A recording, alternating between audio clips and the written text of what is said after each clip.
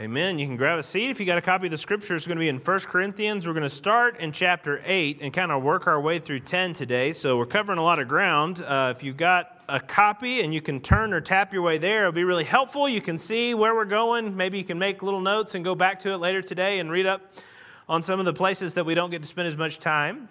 If you don't have a copy of the scriptures, don't panic. We'll have those words on the screen. We'd love to give you one on your way out. We would be honored to give you a Bible in a modern English translation. My name is Ben, one of the pastors here.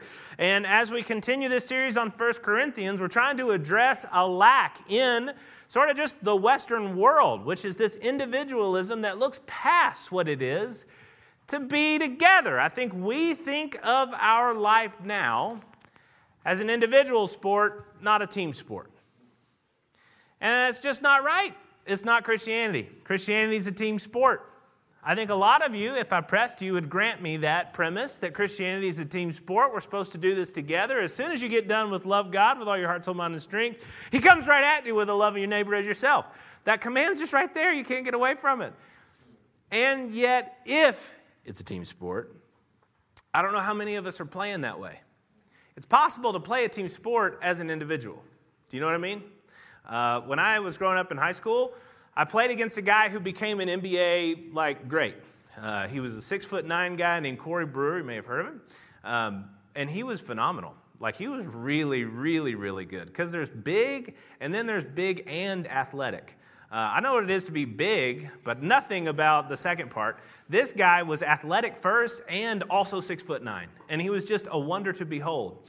And can I tell you, we played him. They were in our county, but a different part, and yada, yada. We would play him once a year. And every time we play him, we beat him. We were not that good, but every time we would play that team, we beat him. Do you know why? Because they would take us in the locker room beforehand. Coach would say, listen, guys, Corey, he's going to score 50 points. We just have to score 51. And he was right.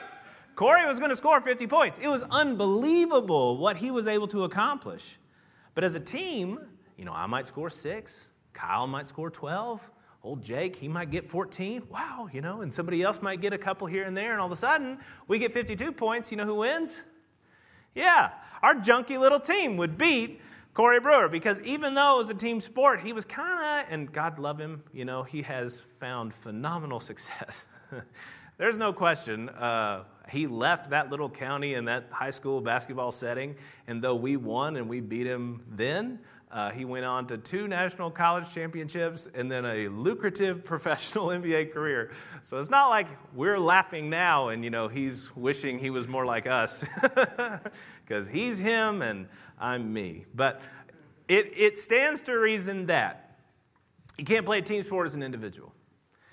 And within the Christian faith, while a lot of us pay lip service to the fact that we're all in this together and that we are called to love our neighbor as ourselves, I don't know how many of us really internalize, how many of us really commit to the idea that I want to get these people across the finish line. It's not enough to just get me across the finish line of the Christian faith. To end my life and say, I fought the fight, I've finished the race. That's not enough. Biblically, love demands that you care almost as much. The example from Paul and Moses is more than whether or not you get across the finish line, that others that you love get across that finish line. When we say church, worth the mess, we're not just talking about show up more regularly. We're saying, is it worth it for you to look into the eyes of the people in this room and say, I am willing to bleed to make sure that you finish the race of Christianity? Wow. That requires a lot of time. That requires a lot of sacrifice. That requires making your life about somebody else that doesn't actually benefit you. It just benefits them. How do we get there? Well, look at how Paul starts 1 Corinthians 8. He just finished talking about marriage and singleness. Thank you, Nick, for that incredible message last week. And then he jumps into another topic, and it sounds like something totally different, but it's totally in flush with, right in line with everything he's been talking about so far. He says, now concerning food offered to idols, we know that all of us possess knowledge. This knowledge puffs up, but love builds up. If anyone imagines that he knows something, he does not yet know as he ought to know. But if anyone loves God, he is known by God. Okay, so he's starting by addressing this topic, this idea of food offered to idols, and whether or not this matters, how this matters, and how it affects the people that are engaging with this topic. And he introduces these two sort of categories of love and knowledge. Love for the other, knowledge for the self. What's the difference? Love builds up, knowledge puffs up. Because it goes right in with everything we've been talking about in 1 Corinthians so far. The idea that your ego gets puffed up, gets distended out, gets blown out of proportion in your pride.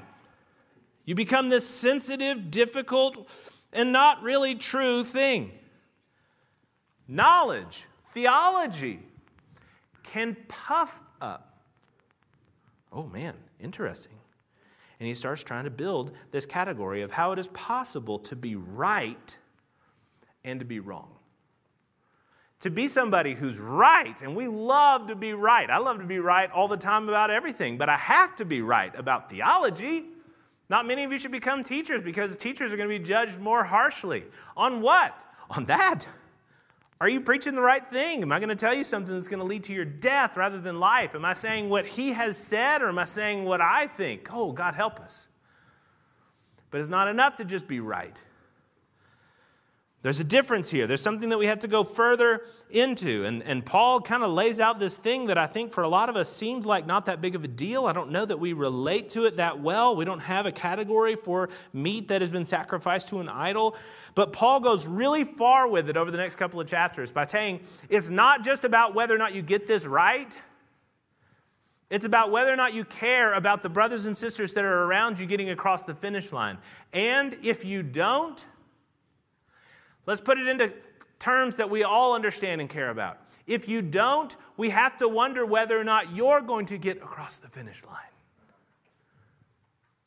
Okay, he starts by talking about the idolatry of the poor pagans to the Jews, and then by the time he's done, he's talking about the idolatry of the Jews, leading them away from the one true God. So see if you can follow this. We're going to start by talking about the situation. I'm going to try and explain it as well as I can, as quickly as I can. Then we're going to talk about some signs of this idolatry, signs that we're not doing what God has called us to, and then I want to finish with the solution. All right, here we go. It starts with the S's, so maybe you'll remember. Situation, sign, solution. Situation.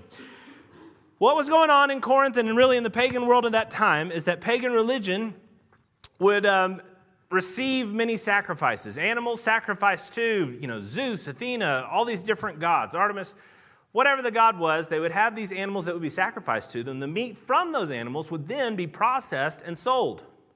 You might get some of it for, the sacrifice that you made, but the temple might also take some of it and sell it into markets, like meat markets that you would take home and cook. Sell it into banquet halls, like restaurants. Sell it to just anybody.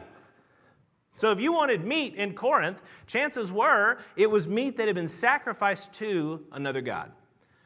Now, the Jews heard that, and they responded with really right theology, which was, who cares? Those things aren't real. So if they want to say they're hocus pocus and do their magic over it, it's not real and it doesn't matter. Enjoy the meat. Be happy that it was probably at a better price or, whatever. They looked at it and said, it doesn't matter. And this is what Paul reflects. He says in verse 4, therefore, as to the eating of food offered to idols, we know. And here he's quoting because he's telling them the argument that the Jewish Christians were making to the Gentile Christians about this food offered to idols. He said, we know that an idol has no real existence and that there is no God but one. For though there may be so-called gods in heaven or on earth, as indeed there are many gods and many lords, again, using quotes, describing many that set themselves up as God or as Lord. Yet for us, there is one God, the Father. And there's a part of you that thinks, well, he said for us. So he's just talking about the kind of religion that we're very comfortable with in America, which is very individualized. But look, no, he doesn't say that. He then says, from whom are all things and for whom all exist. And one Lord, Jesus Christ, through whom we are all things and through whom we exist. So he's very clear. Yeah, you're right, theologically. There really is only one God. And so to your pagan neighbor who has come to Christ, but they spent their whole life in the worship of a false god, if they see you or you come to your house and you serve meat that was sacrificed to that idol, there's a part of them that is nervous, that there's a part of them that feels that they are dishonoring the new Jesus, that the new God, this Jesus that they have started to follow, by going back to a practice that honored their old God. It's not just meat that goes in their mouth and goes through their body and is expelled. It's in fact something that touches their heart because they remember when it was full worship of a false god. What was happening was that the Jewish Christians, not just Jewish meaning they still followed like the ancient ways, I just mean that they are people who come from a Jewish background and have now accepted Christ there in Corinth. They look at the Gentiles who have these scruples and they laugh at them. They laugh at them the same way we might laugh at people in the medieval times with witches. This isn't actual medievalism. Actually, read medievalism. You'll be impressed by their wisdom. But the fake kind of cartoon version, the Monty Python version, where they want to burn the lady because she's a witch. And why is she a witch? Well, she turned me into a newt. And they all stop and look at him because clearly he's not a newt. And he goes, I got better, Ha, ha, ha, ha. And we all laugh at the idiots who think this lady could actually be a witch. That's what the Jews were doing. They were laughing at these Corinthians who thought, yeah, I know she's got a big building. I know there's a big image of her. But Artemis isn't real. Athena isn't real. These are the make-believes. These are the fairy tales. These are the stories of the Greeks and the Romans. Of course it's not real. Ha, ha, ha, ha, ha, ha.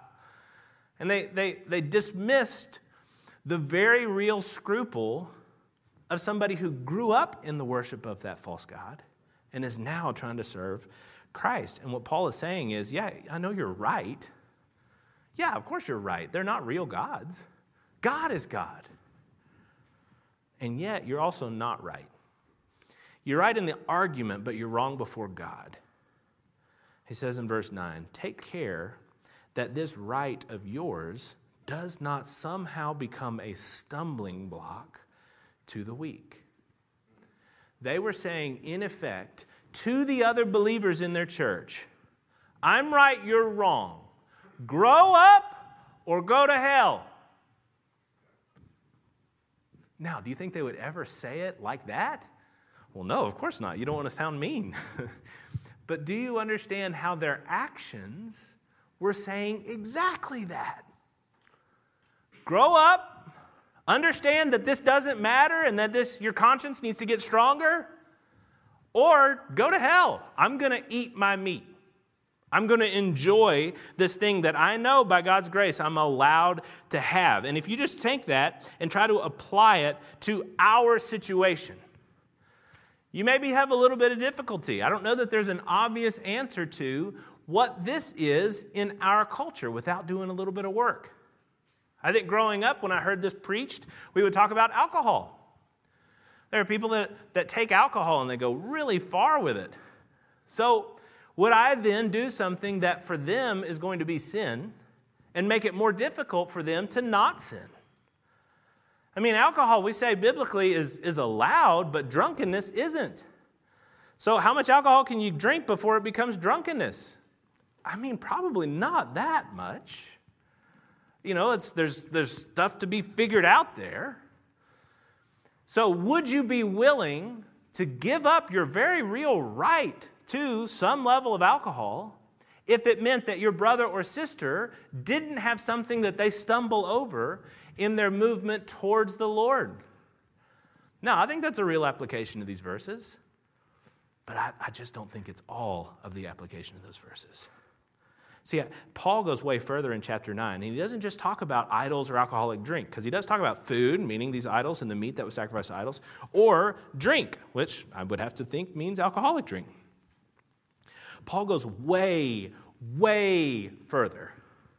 He starts saying that in his life, not only would he abstain from certain food or drink if it meant that other people would come to Christ, in his life, he didn't even marry. Now, there's some things we can talk about his history, and he was a Pharisee, so was he married, and maybe he's a widower, and he didn't, whatever. You just read chapter 7, if you were here with us in chapter 7. Paul is very clear. He is an unmarried man for the purpose of the kingdom of God being advanced.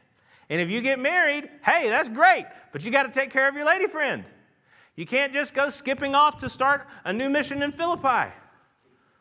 Paul could. And he gave up a lot of comfort, and he gave up a lot of pleasure in doing that. He gave it up even if Peter didn't. Now, we know Peter was married, so it's not like he was supposed to divorce her and go be an apostle or whatever, but he's saying Peter is allowed to take his believing wife along with him on all of this mission that he's doing. Am I and Barnabas, are we the only ones that aren't allowed to have that kind of comfort?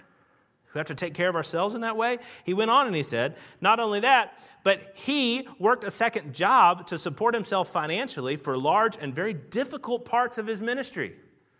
And he's very clear that he doesn't have to. I'm going to stress that point. You're not wrong for supporting me financially. He was saying that he gave up the right to be supported financially by the people that he was ministering to in order that a stumbling block might be removed from some to receive the gospel. Now we have a huge category for what might fit into the application of don't eat meat sacrificed to idols. Don't put a stumbling block before the people. He is being very clear here that we have to do whatever it takes to get as many people as possible to Jesus. That is a totally different category. Here's what he says. Verse 19 of chapter 9. Though I am free from all, I have made myself a servant to all, that I may win more of them. To the Jews I became as a Jew in order to win Jews. To those under the law I became as one under the law, though not myself being under the law, that I might win those under the law. To those outside the law I became as one outside the law, not being one outside of the law, but under the law of Christ, that I might win those outside the law. I like that. That's a really clever thing he does there to make sure that we say, okay, law of Moses, not law of Christ. But to the weak I became weak, that I may win the weak. I become all things to all people, that by all means I might save some. I do it all for the sake of the gospel, that I may share with them in its blessings. He is saying this is what love looks like. This is what it takes to look at other people and be willing to do whatever it takes that those people might get to Jesus. Think about whether or not that describes your experience of church life. We go out of our way to make it easy to come here, to enjoy, and to go home, hopefully full. Yeah, you get a donut, but I mean like full in your heart, full in your relationships to people and to the Lord. We try to take out all the stuff that might make that difficult. And yet, if we do that, is there a category of Christianity that doesn't really require a lot of discipline? Is it possible for you to flip from what Paul is describing to something more like a consumer, where you're here to be served rather than to serve? Read this and tell me if this is what your Christianity looks like. Paul says, I don't run aimlessly. I don't box as one beating the air.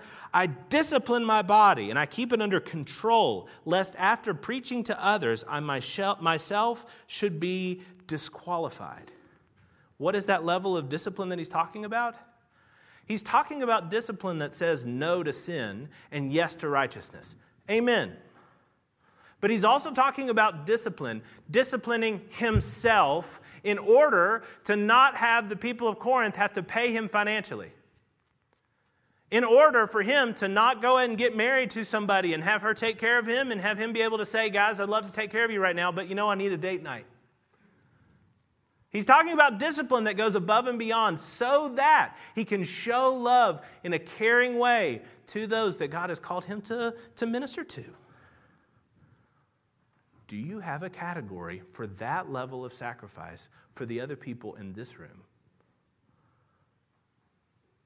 For the other people that aren't yet in this room?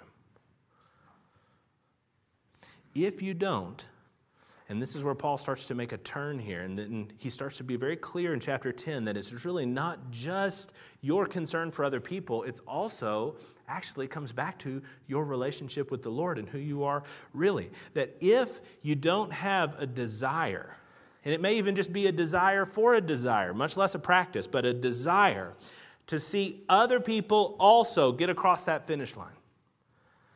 To stay up a little later, to wake up a little earlier in order to pray for your brothers and sisters, to maybe give up a job opportunity in order to stay in a city longer, to care for the same group of people more effectively. Sounds crazy. Why would you ever do that? Well, because of love. These are signs that there may be a more difficult and a more real problem. That what you have maybe isn't just a little bit of a lack of love, and instead is maybe idolatry.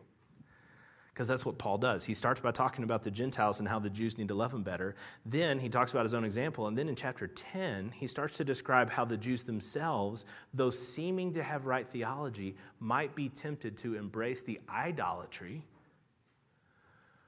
that they're tempting their Corinthian brothers and sisters with. He talks about how when Moses first brought the people out of Israel, they set an example for us. They set an example, unfortunately, that was a negative example, an example of what not to do. So we talk about the situation, and here are some of the signs of what idolatry might look like in our lives. He said that we might not desire evil as they did. Part of the reason that Moses and Aaron have to constantly corral the people of Israel is because they really want what God says no to. Brothers and sisters, do you want, I pray to God that you've disciplined yourself away from the action, but do you still have the desire for things that God hates? This is where things sound a little bit like the Sermon on the Mount. And Jesus doesn't just say don't commit adultery, he says don't even desire a woman who's not your wife. When he says don't murder, well, yeah, great, don't murder people, please. Please. But also, don't hate them in your heart. That's just murder without much, skill. I want to do it, I don't know how, Oh, okay, well, that doesn't make you innocent. He's saying here that they desired evil, that they actually then did become idolaters, that they literally made a golden cow as an idol to go out and worship instead of Yahweh. I mean, we talked a lot about idolatry. I think you can understand that there are places in your life now that maybe doesn't sort of have a physical sort of emblem in the same way as a golden calf was for them, but does replace God in your affections.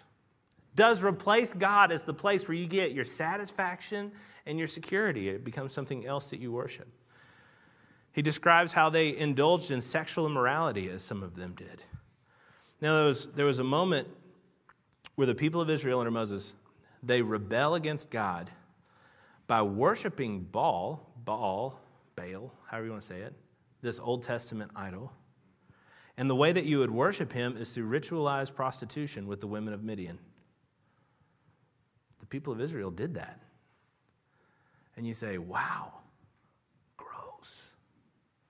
Okay. Don't you remember what we've talked about sexual immorality? Culturally, you have every option to do the exact same thing that they did. Do you? He talks here about how we must not put Christ to the test. This is a refusal of the gifts that he gives and a desire to turn back to the gifts of the world. Wow! I hope that you have enough sort of honesty about yourself to see that maybe that one's there too.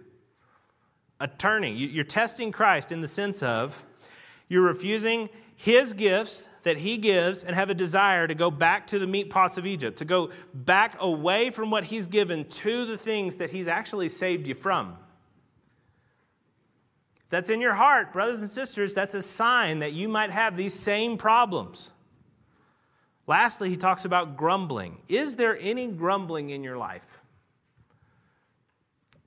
Is there anything other than grumbling in your life?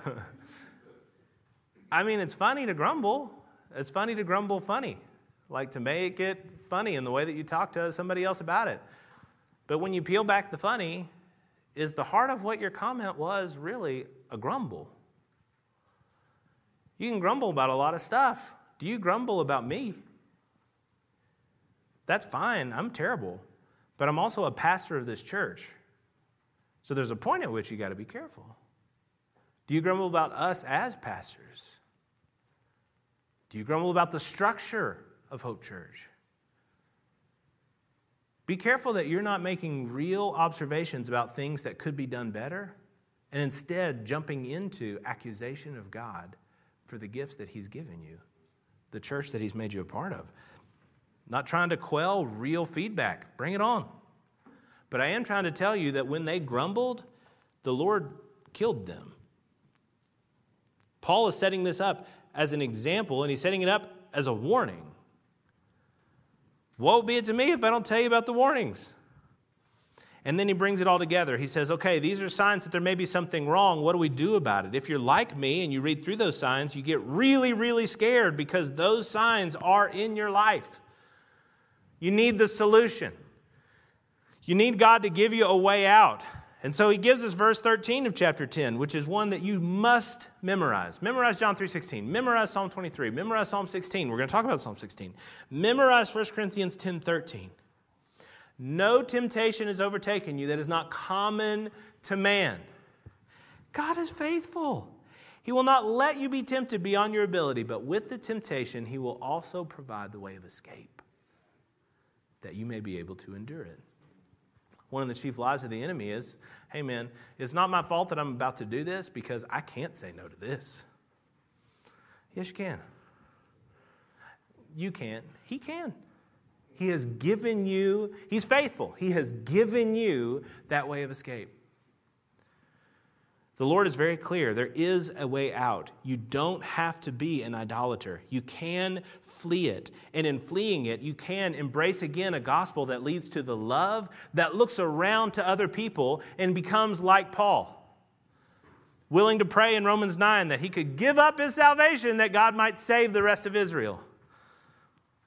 So what's the solution? The solution is not to be better or do better. The solution is to love the Lord who saved you.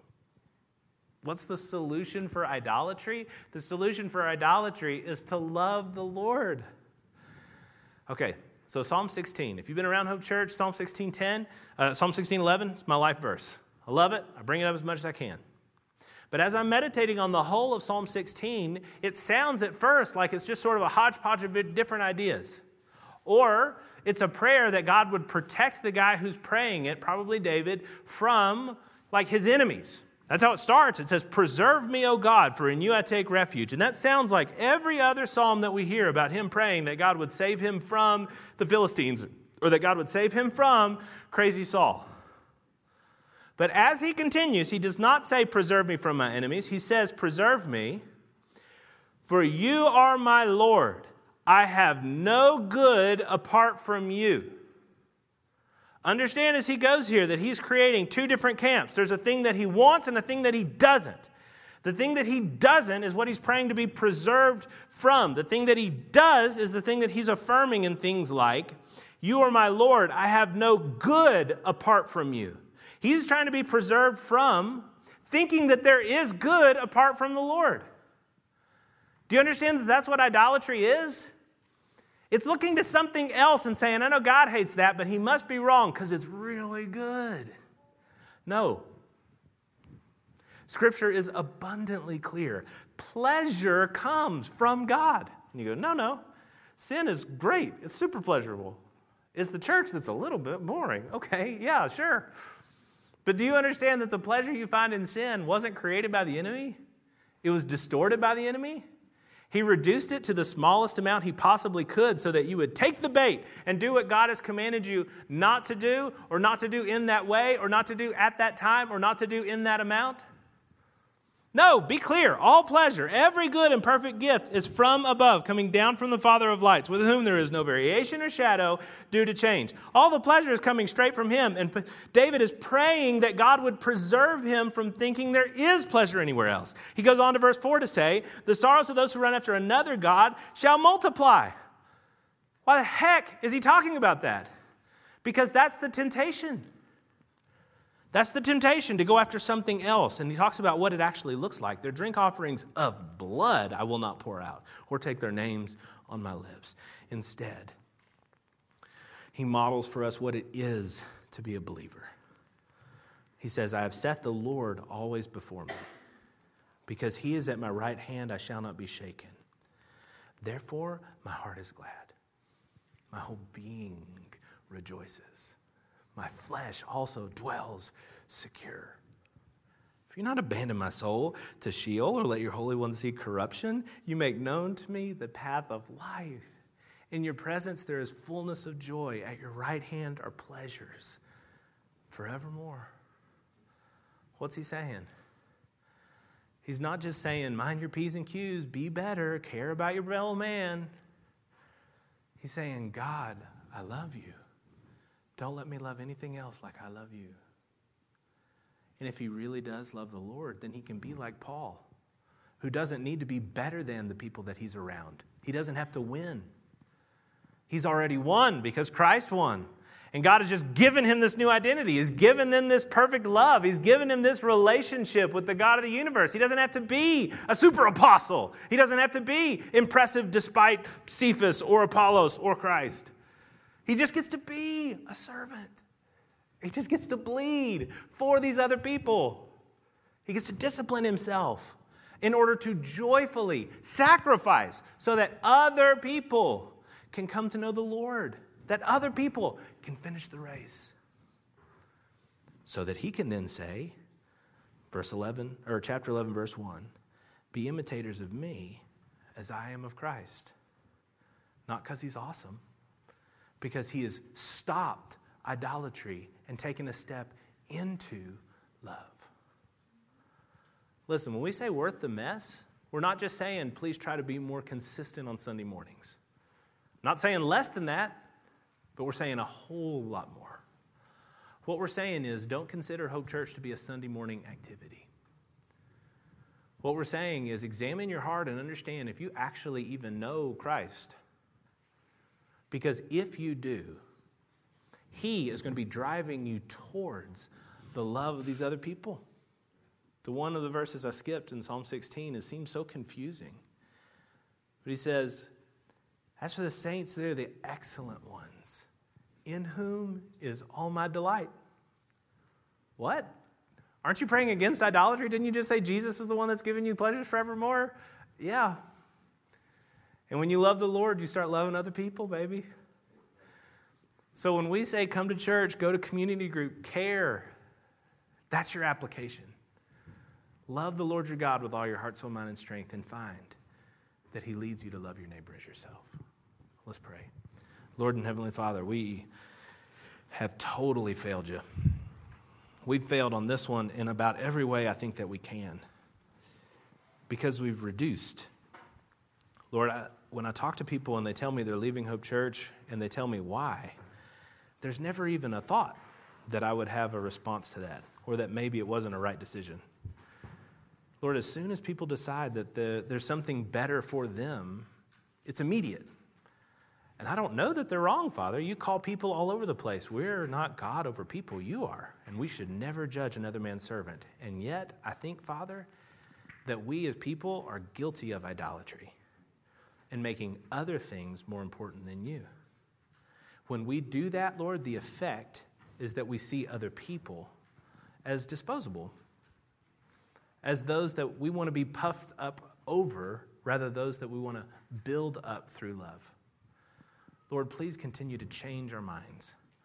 Please saturate us with your love so that we're able to look up from worldly desires, Father. We're able to say instead that we have set you before us, that you are our chosen portion, that the lines have fallen for us in pleasant places, and indeed we have a beautiful inheritance.